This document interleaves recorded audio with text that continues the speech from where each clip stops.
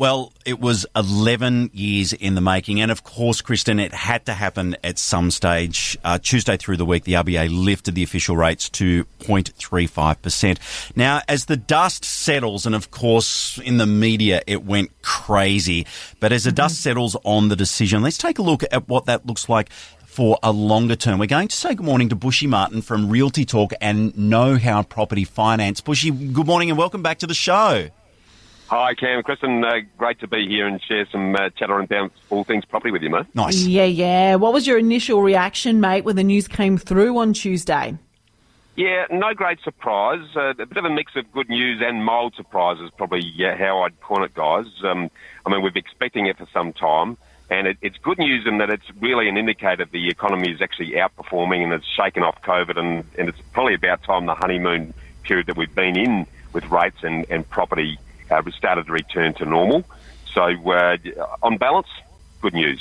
Okay, and so we have a clear understanding. Why did they decide on the rate rise at this point in time? Yeah, so that caught us a little bit surprised in terms of a little bit earlier than what we were anticipating. And as we all know, interest rates are used a little bit like a handbrake on the speed of the economy. And what they're trying to do is maintain affordability.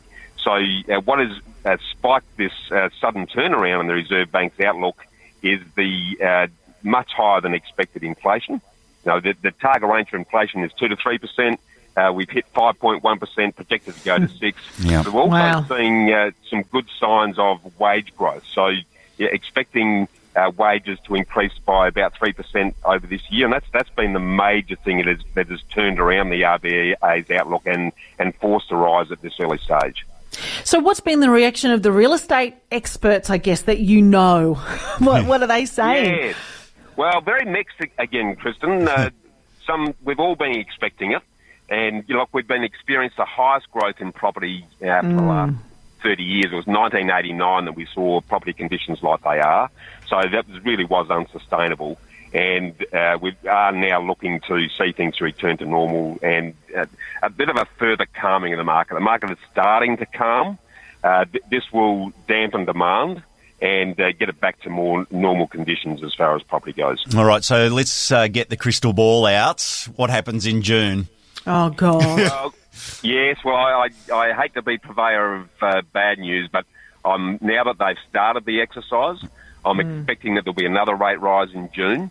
What I think the RBA will do is go hard early and try and pull the handbrake on hard initially, and then stop and prop and monitor and see how things go. So we could see anywhere between a 0.25 and a 0.4% rise next month.